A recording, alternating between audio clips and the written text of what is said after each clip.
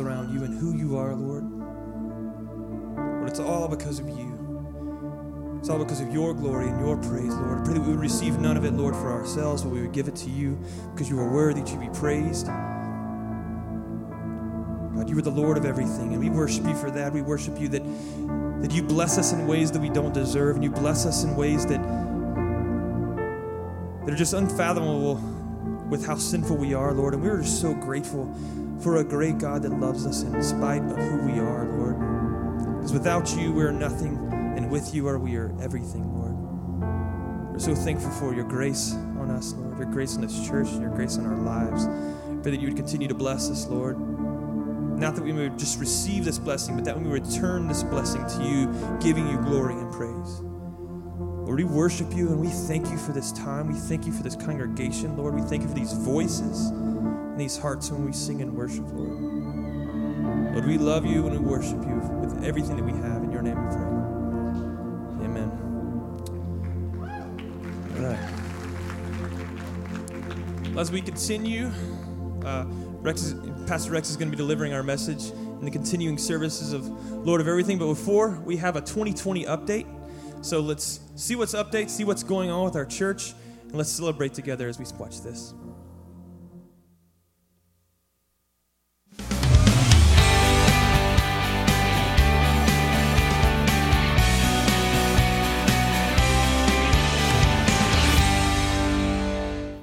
Hey everyone, happy Mother's Day to all of our moms out there. I hope you're having a great weekend. God bless you, moms. Thank you for everything you do to make our families and our church richer. We are blessed to have you in our lives. We've had a lot of global missions teams coming and going from Grace Fellowship this spring. Later this month, we've got a medical team leaving for Uganda, and in July, we have another team going to Uganda and one to Toronto as well. Let's keep all of these teams in our prayers.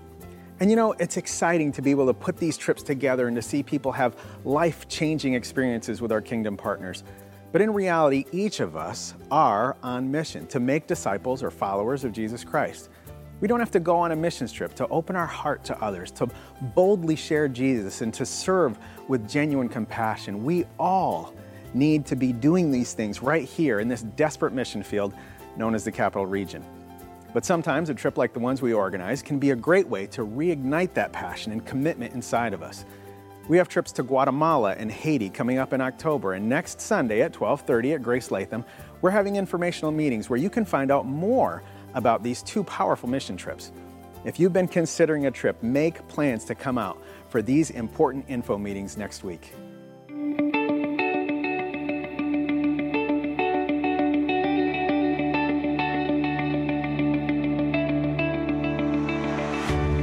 Once again, thanks to everyone who's given consistently to this campaign. As you can see, we're getting closer and closer to that first bronze milestone in total gifts, $2.5 million. That's pretty exciting. And I've got some great news to report on in regards to our humanitarian aid projects. First, we made our first payment toward new freshwater wells for our kingdom partners in India and Uganda. Both of these ministry partners experience severe drought conditions and have a desperate need for drinking water for their community. We're thrilled that our gifts to the 2020 campaign can help change precious lives in these towns and villages. And in addition, we've also made an initial payment to begin a sustainability project for our friends at Uganda in the Canaan Children's Home. Through the initial purchase of 30 goats, Canaan will be able to multiply these goats and not only supply the children in their ministry with milk and food, but also they'll be able to share these precious items with families throughout their community. Their vision is to make this a self-sustaining opportunity that will continue to reap blessings for years to come. And those are just some of the important things that are being done for the kingdom of God through 2020 Vision. If you'd like to learn more about this campaign or even sign up to give, please feel free to visit our campaign homepage, gracefellowship.com/2020vision. And now I'm going to hand things off to Pastor Rex, who will bring part 4 in our current sermon series. Today's message is called, He Urges Us to Choose Well. Pastor Rex. Amen. That is a great update. I'm very excited about this humanitarian aid and how God, through your sacrifice, through your gifts, is helping us to touch lives all around the world. Well, the one word that probably describes mothers would be the word busy. Their lives are just jammed with activity. And I think that's true whether she has a career outside the home or not. It's true whether she has a handful of children or one. And it's true whether she's a mother of 20 years old or a grandmother. Moms' lives are very hectic and filled with activity. One of my favorite all-time Mother's Day cartoons is where a husband comes home after a long day's work, and he walks in the door, and his wife is just disheveled. Her hair is sticking up. There's food spilled on the table. The kids are crawling around everywhere. Toys all over the place. House in disarray. She's obviously stressed out and in need of some personal attention. And the husband stands there with his computer case, his tie on, bug-eyed. And she says, "You know how you asked me what I did all day long? Well, today I didn't do it, and here it is." You know? Life can get pretty crazy. And I think one of the biggest challenges for Christian mothers is, how do you prioritize all this stuff? With so many urgent things screaming at you, wanting immediate attention, it's easy to lose the focus on matters of eternity and things that are even more important. That's why I think today's Bible story is especially relevant. We come today, as we're working our way through the Gospel of Luke, we come to a section in Luke chapter 10 that is particularly relevant, I think, for all of us, but maybe especially for moms. So let's look at the story together and see what lessons we can identify from this story. As Jesus and his disciples were on their way, he came to a village where a woman named Martha opened her home to him. She had a sister called Mary who sat at the Lord's feet listening to what he said. But Martha was distracted by all the preparations that had to be made. She came to him and asked, "Lord, don't you care that my sister has left me to do the work by myself? Tell her to help me." "Martha, Martha," the Lord answered, "you are worried and upset about many things, but only one thing is needed. Mary has chosen what is better, and it will not be taken away from her." Both of these sisters face the same set of circumstances. Martha was a very good woman doing good things, but Mary, her sister, was praised because she chose what was better. She had a different set of priorities, really. And so I want us to see the four choices here that Mary made that I'm convinced every house in America could benefit from if we made these same choices. First of all, she welcomed Jesus Christ into her home. Now, when you read the different Gospels in the Bible, Matthew, Mark, Luke, and John, you get the sense that Bethany was sort of a retreat. The home of Mary, Martha, and Lazarus was sort of a retreat for Jesus and his disciples. It was a short distance from Jerusalem, and at least 3 people lived there. There might have been more, but these 3 are named: Martha, her sister Mary, and their brother Lazarus. Now, this Lazarus is not the poor beggar who sat at the gate of the rich man, as we're going to hear about later in Luke 16. This Lazarus is the same one that Jesus raised from the dead. You can read that whole story in John's Gospel, chapter 16, if you're curious. The text is not explicit, but we get the sense that Martha may be the oldest. She at least seems to be the one in charge. In John chapter 11, verse 5, it says, Jesus loved Martha and her sister and Lazarus. He was especially close with this family, these 3 siblings who lived together.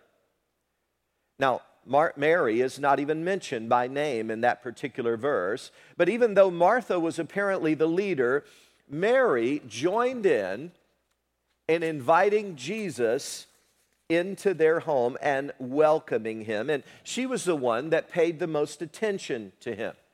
Here's what I'm struck by our Lord. He never forced himself on anyone. Have you ever noticed that?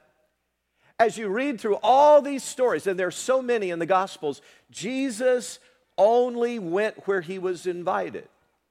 If he wasn't welcome somewhere, he just kind of calmly said, okay, we're going to take the message to some other place, some other town.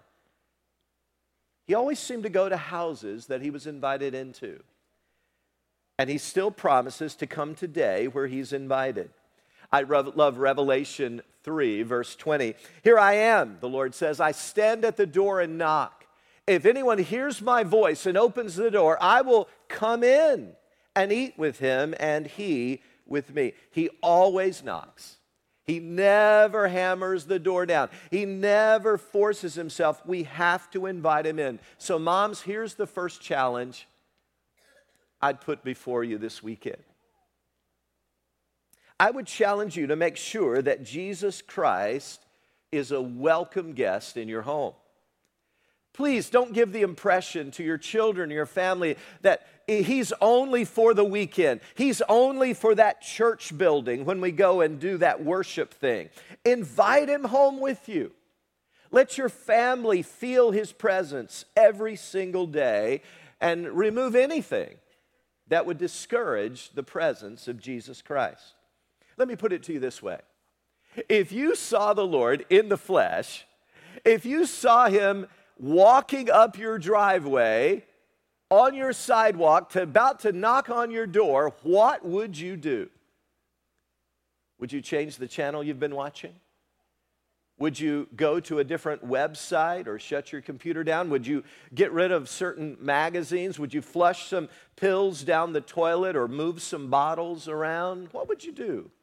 Would you feel uncomfortable if Jesus were physically in your home? Well, he's there.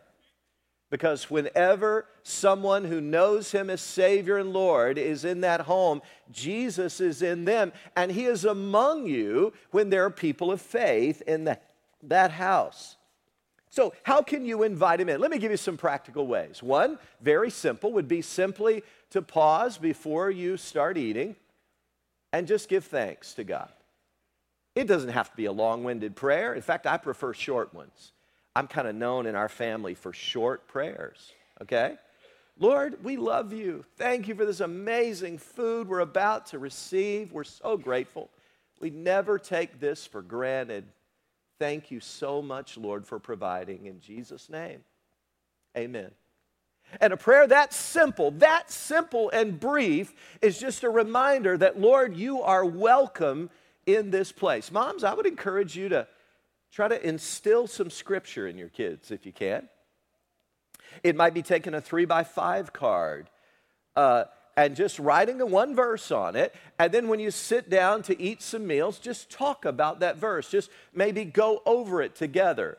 Debbie and I tried to instill in our children certain key passages of scripture that we wanted to be in the bedrock of their souls. And when you put your children to bed, try a Bible story. Or try praying with them before you kind of tuck them in at night. I think you'd be amazed how much that means. You see, we need to understand that the primary biblical instruction for your children is not to happen on 1 hour in the kids' celebration on the weekend. That's awesome. And that's meaningful, but that's not the main thing. The main instruction takes place in our homes. And I would urge you to take advantage of Christian videos in your home. Don't just use the iPad or the television set or the computer to kind of be a glorified babysitter. Take advantage of some of the many wonderful Christian resources that are out there. Adventures in Odyssey, Veggie Tales, Superbook, 1, 2, 3, Penguins. with Kevin, Boz, the green bear next door, the Bernstein Bears. There are all kinds of resources. Play some Christian music. You know, the music in our home sets a tremendous mood and environment. And sometimes the lyrics are so powerful. I believe that young people learn more theology through music than they do through sermons. So, do you ever play Christian music in your home? And I would suggest, in addition to this, that you display your children's crafts in the home. Occasionally, I'll have a kid walk up to me out in the lobby, and this is always so cute. And they've worked on a craft in kids' celebration, and they've maybe drawn a picture of Pastor Rex. I've got so many pictures of me. You'd be amazed. They're wonderful. And this little child has drawn a picture of Pastor Rex preaching or something like that. And they want to give it to me, and I'm always so appreciative. But if your child brings home a craft, maybe of Jesus healing someone, listen, put it on the refrigerator. Display it proudly. It's a reminder the Lord is welcome in this home. This is important here. You see, God wants us to invite the Lord in to our everyday lives. That's the essence of Deuteronomy 6, where it says, "These commandments I give you today are to be upon your hearts. Impress them on your children." Where are we to impress them on our children? At some fancy school somewhere? Well, that would be okay again. But the Bible says it's to happen primarily in the home. Talk about them when you sit at home and when you walk along the road, when you lie down and when you get up. In other words, I get the idea this is just to be a regular part of life here. Tie them as symbols on your hands. Bind them on your foreheads. Write them on the door frames of your houses and on your gates. In other words, this is to be happening in your home. By the way, that's another good idea. It's a powerful thing when Christian families put up plaques, maybe of key words or scripture verses or sayings in the home. One of the fondest memories I have of growing up, all through my growing up years before going away, is my mom had a plaque on the wall of the kitchen where we spent a lot of time preparing meals, eating meals together in the little dining area that was right there in the kitchen area. And she had a plaque up on the wall. I'll never forget it. Here's what it said. It had a provocative question. Time is swiftly passing. Where will you spend eternity? That was up all the years, ever since I can remember. That was there. I think it was my mother's subtle way of evangelizing her family because most of our family were not believers. But boy, that saying, that question, I could not get away from, and it made me think. I think God used it to help draw me to Christ. But moms, in addition to all these things, I got to tell you, the number one influence in your home is going to be your very lifestyle. Kids will watch you like a hawk. They see your values. They see how you spend your time. They see whether you pray or not. They see when you get stressed out, do you turn to the Lord or to something else to get you through? My mother almost never stopped working. I got to tell you, I think it was just too much. She worked and worked and worked. There was a strong work ethic in our family. And as this country farm wife, she just never stopped. But when she occasionally got a few minutes to sit down, this is also emblazoned in my memory. She almost always, when she sat down in her chair there in the family room, she would take her Bible out and start reading.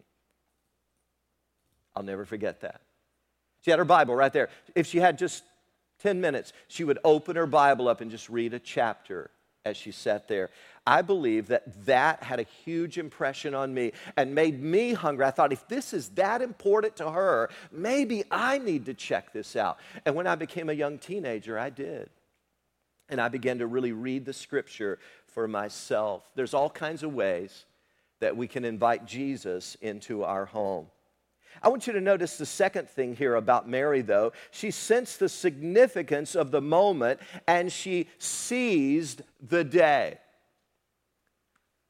Now, every minute has 60 seconds in it. Would you agree? But would you also agree with this? Some minutes are more important than others. Oh, yeah.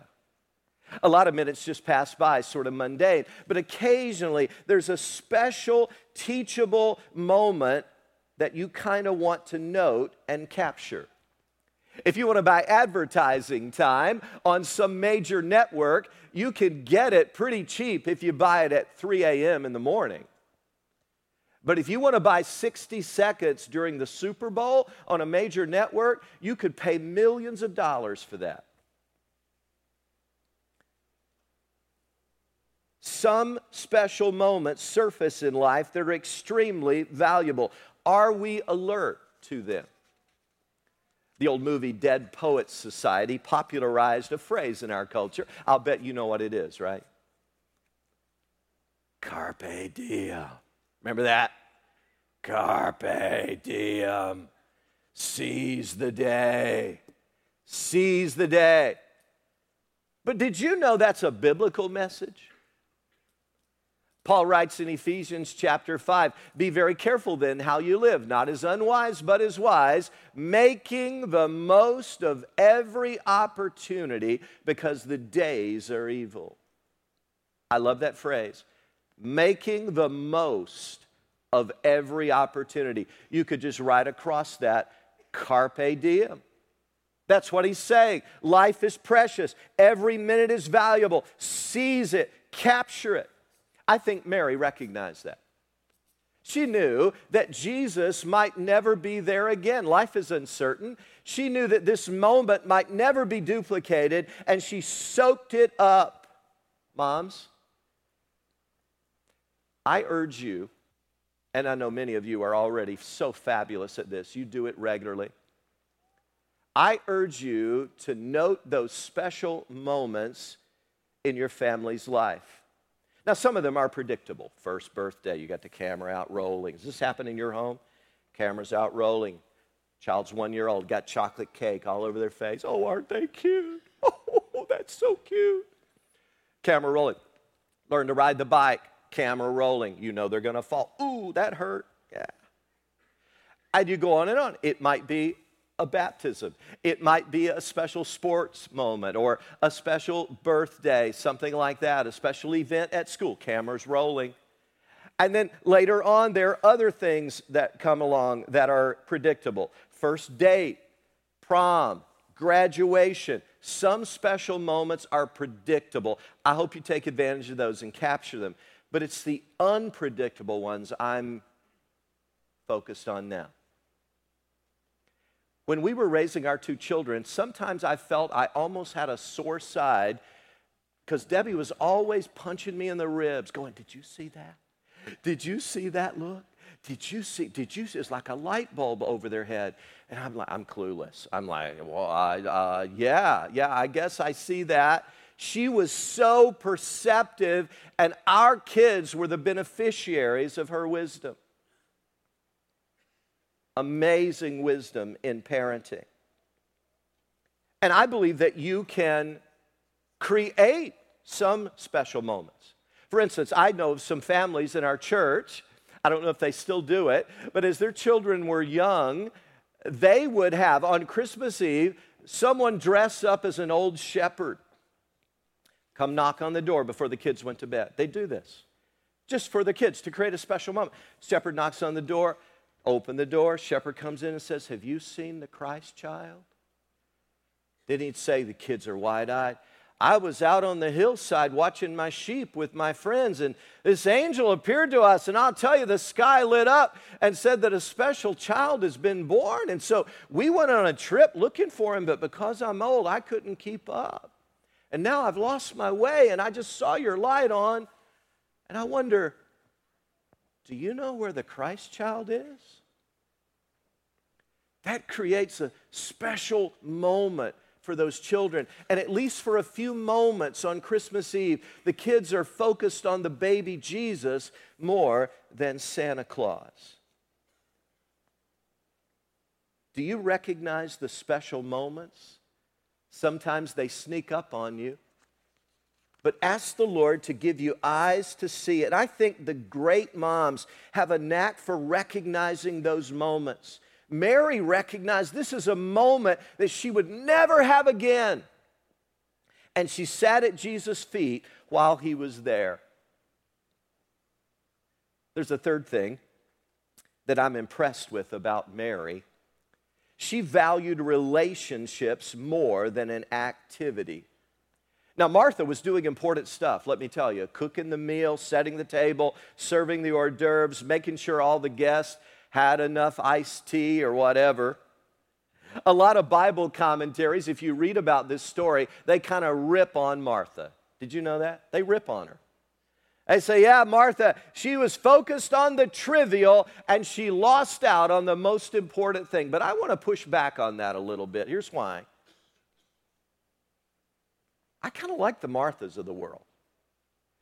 I've been the guest in a lot of homes through my life and ministry, and I want to tell you, I really appreciate the Marthas who pay attention to the details, because I appreciate food that's been well prepared and lumpless mashed potatoes. You know what I mean? And those little watermelon balls that don't have any seeds in them. You know what I mean? I appreciate that. So I think we need a balance here in life. Fred Craddock wrote, if we censor Martha too harshly, she may abandon serving altogether. And if we commend Mary too profusely, she may sit there forever. There's a time to go and do, and there's a time to listen and reflect. Knowing which and when is a matter of spiritual discernment. And I totally agree. Mary was discerning enough to value relationships more than activity. Now, I think she might have been involved with some preparations in advance. I don't know. But when Jesus was there, she quit worrying about the physical stuff, the logistics. She quit worrying about the logistics, and she focused on the spiritual. Now, moms, I'm going to hit you with an idea here that some of you are not going to understand, but I hope that eventually you do. Your relationship with Jesus is more important than serving Jesus. Let me run that by you one more time, because I'm afraid some of you aren't going to want to accept that because you misunderstand what it's all about. Your relationship with Jesus is more important than serving Jesus.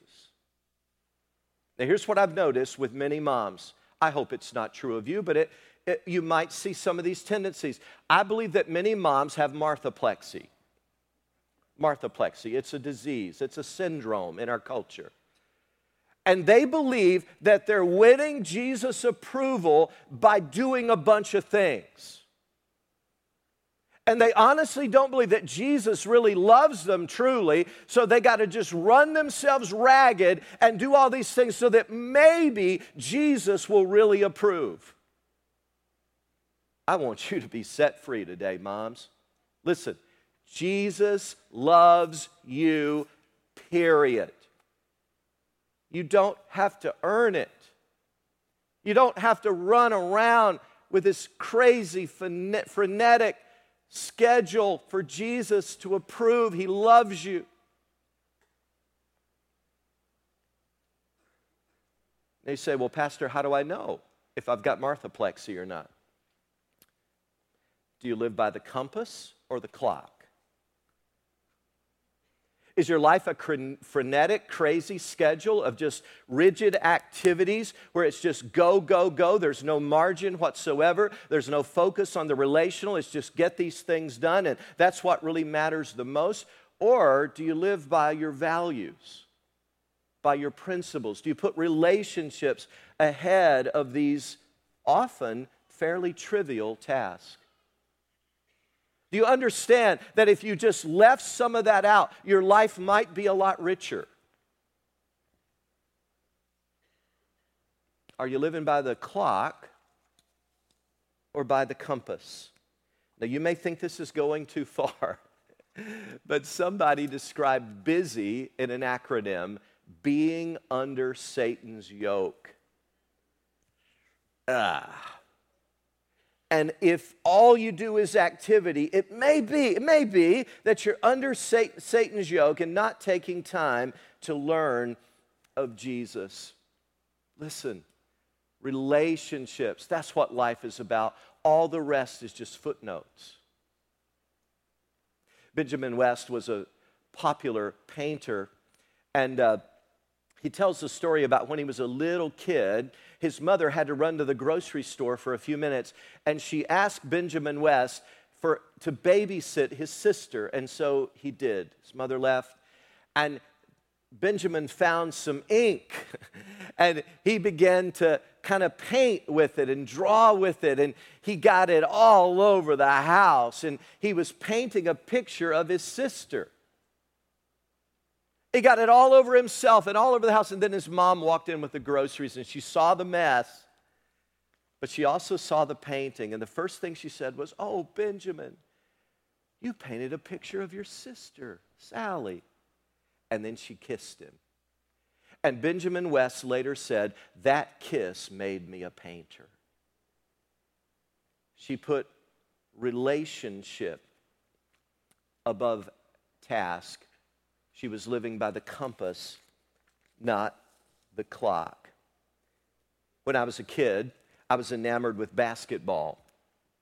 And I played every minute I could. Even in the house, I had 2 or 3 metal Nerf hoops that I put up on doors in our house. And they scuffed the wood. I mean, they were horrible. And I would go and I would slam dunk on them, and they would rattle the door, and there was more scuffs on the wood. And I'm sure it drove my mother crazy. But she let me go ahead and do that because she knew deep down inside that I was more important than that door. And we could get new doors perhaps later. Irma Bombeck wrote, there was a time when her children were growing up and her husband surveyed the bare patches in the backyard and wondered, will the grass ever come back? And then she said later, when the kids had grown up and gone, he looked at the beautiful green lawn and asked, will the children ever come back? You see, we get hung up on perfect doors and meticulous lawns and clean carpets, and that's not nearly as important as loving relationships. Mary knew that. It's an important lesson for all of us. But the final thing I want you to see about Mary is that she kept her values in spite of her sister's criticism. Now, I'm kind of fond of today's story, really, because it's one of those rare places in Scripture that kind of shows us this real insight into sibling frustration and rivalry and conflict. This is a typical kind of struggle. Martha's churning in the kitchen, having to do all this work. Can't you just see her muttering? Oh, I'd love to be sitting at Jesus' feet and learning. I'll tell you that right now. I'd love to be doing that, but somebody has to do all this work. Somebody has to cook this food. Somebody has to take care of these details. You know, my sister, she seems to disappear at just the time she's needed most.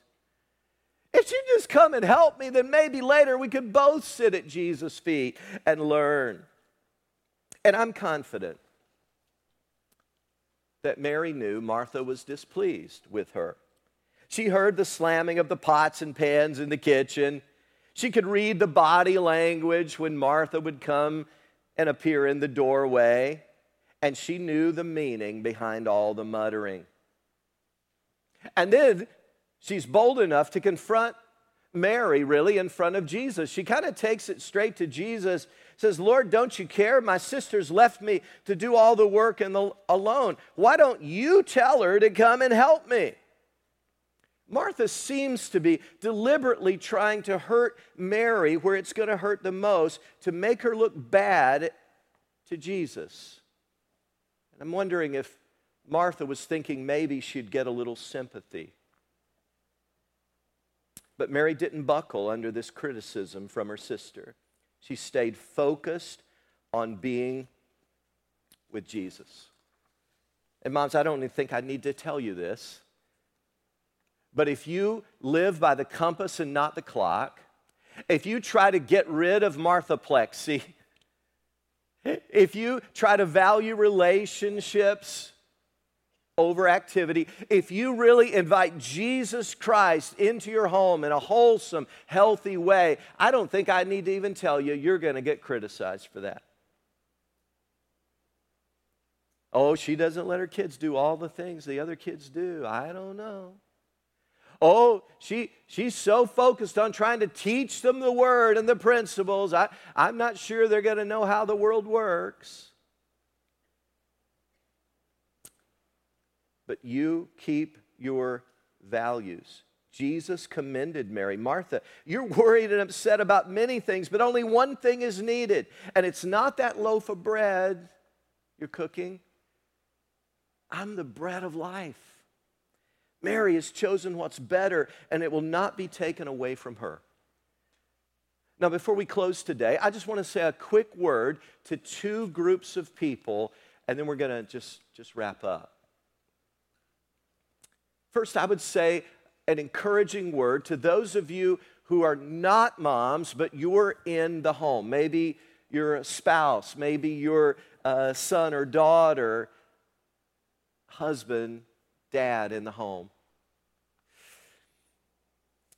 And you know what? You can help mom focus on what's eternal and most important if you will be a little more sensitive in helping.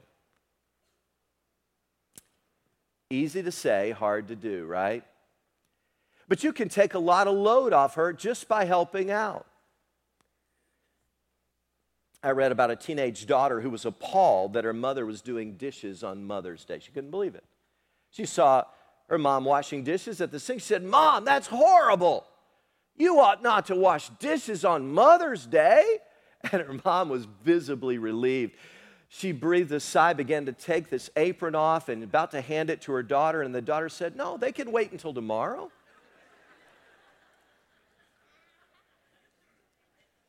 Pitch in and help. Family. And the other group I just want to say a word to is those of you who are moms and your children are grown up. Maybe they're gone from home already, or maybe they're young adults still in the home. And let's just be honest, you feel like a failure. You feel like a failure. Maybe your priorities were out of whack when your children were growing up, or maybe you were too much like Martha, or maybe you never even invited Jesus into your home at all during most of those growing up years. And you would do anything, you would give anything if you could go back and rewind it all and do that over and get those priorities straight and live by the compass, not by the clock. But you can't. Somebody said you can't go back for a new beginning, but you can start now for a new ending. And I urge you, because my heart aches for moms who are just riddled with guilt. Please get rid of the guilt. Give it to Jesus. Say, "Oh, I didn't understand how important such and such was. I didn't understand what I was doing. I didn't really get it then. I didn't." Just confess it. You may even need to have an apology with your children. I don't know. That's one of the most noble things you could ever do. But please don't live the rest of your life ground down by guilt and regret about the past. Let me tell you, that doesn't do anybody any good. It really doesn't. It's not helping your kids now, and it's certainly not helping you. It's only making you miserable. Now, moms, I share that because I've literally talked to dozens and dozens and dozens of moms, and I think they're on the guilt train. And that's no place to be. You can't start over for a new beginning. You can start now, though, for a new ending. So today, just give it all to Jesus Christ. If you've never asked Him to be your Lord and yielded your life to Him in that way, do it now. Do it today. If you've never declared as a parent, hey, you know what? I've got some priorities on line. Today's the day. It's the first step, really, of a whole new journey. You can choose what is best beginning today. And you can know without any doubt at all that you've chosen what is best. Father, thank you for this amazing little gem of a story in the life of Jesus and what we can learn from it. Thank you, Lord, for the Marthas of the world, those people who are focused so diligently on the details, wanting to serve others. But help us, Jesus, in all sincerity, never to have Marthaplexy. Somehow believing that our activity for you is going to earn your love. Let us know right now that you love us more than you ever could. And that our service for you should flow out of a heart of gratitude, not obligation, not guilt, a heart of overwhelming gratitude for your love. And so bless moms this weekend, we pray. May this not just be a great weekend. May this be a new beginning for a brand new ending. In Jesus' name, amen.